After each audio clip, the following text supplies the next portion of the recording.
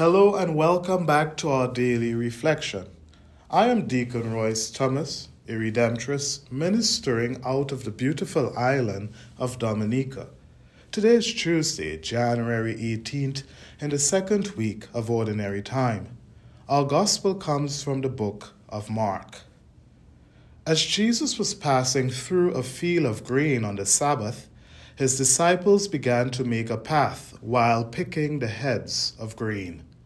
At this, the Pharisees said to him, "Look, why are they doing what is unlawful on the Sabbath?" He said to them, "Have you never read what David did when he was in need and he and his companions were hungry? How he went into the house of God when Abiathar was high priest and ate the bread of offering that only the priests could lawfully eat, and shared it with his companions.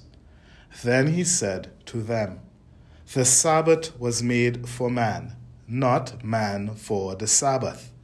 That is why the Son of Man is Lord, even of the Sabbath." The Pharisees had a skill for pointing out the deficiencies in others, even if the purpose was to defend their laws.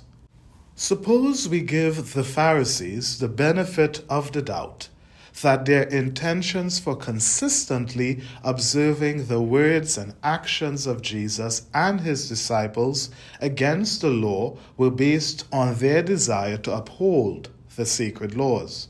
In that case, it becomes apparent that they did not understand what they were slavishly protecting. This discourse offers us an opportunity to evaluate our understanding of the word and laws of Christ and how we are to live them out. In our attempts to live the commands of Jesus Christ faithfully, does kindness, compassion, and mercy drive our motives? Do we place inhumane, unrealistic demands on others in the name of God? Do we mention the errors of others only to point out their shortcomings?